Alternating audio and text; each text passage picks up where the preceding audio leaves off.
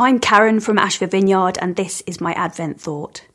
There are so many things leading up to Christmas we take for granted. We each have a trigger that lets us know the season has started. The Coca-Cola ad, mince pies, joy to the world, cheesy Christmas films and gifts of Will Ferrell as Elf.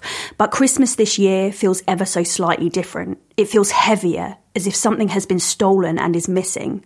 We're living in a bizarre world that none of us could ever have predicted, all these rules and regulations that are necessary but restrictive. Those things that we're so used to, the festivities we do to get us in the mood, it kind of feels like we're going through the motions, riding this wave of uncertainties and unknowns. The three words that stand out throughout Christmas, hope, joy and peace, do you feel like for you all of those have succumbed to that thief?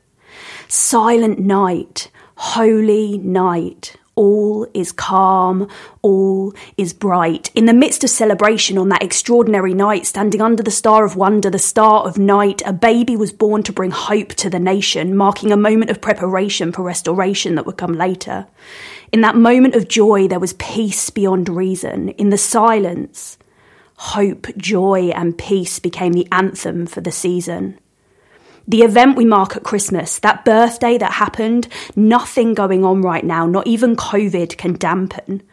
It may look different to Christmases we're used to. We may not be able to do the things that we usually would do, but maybe this Christmas, God's gift to you is stepping into a heavenly peace beyond anything that the world could give to you. My prayer for you this Christmas, in amongst the worry and unknown, is that you may be certain to know and be known.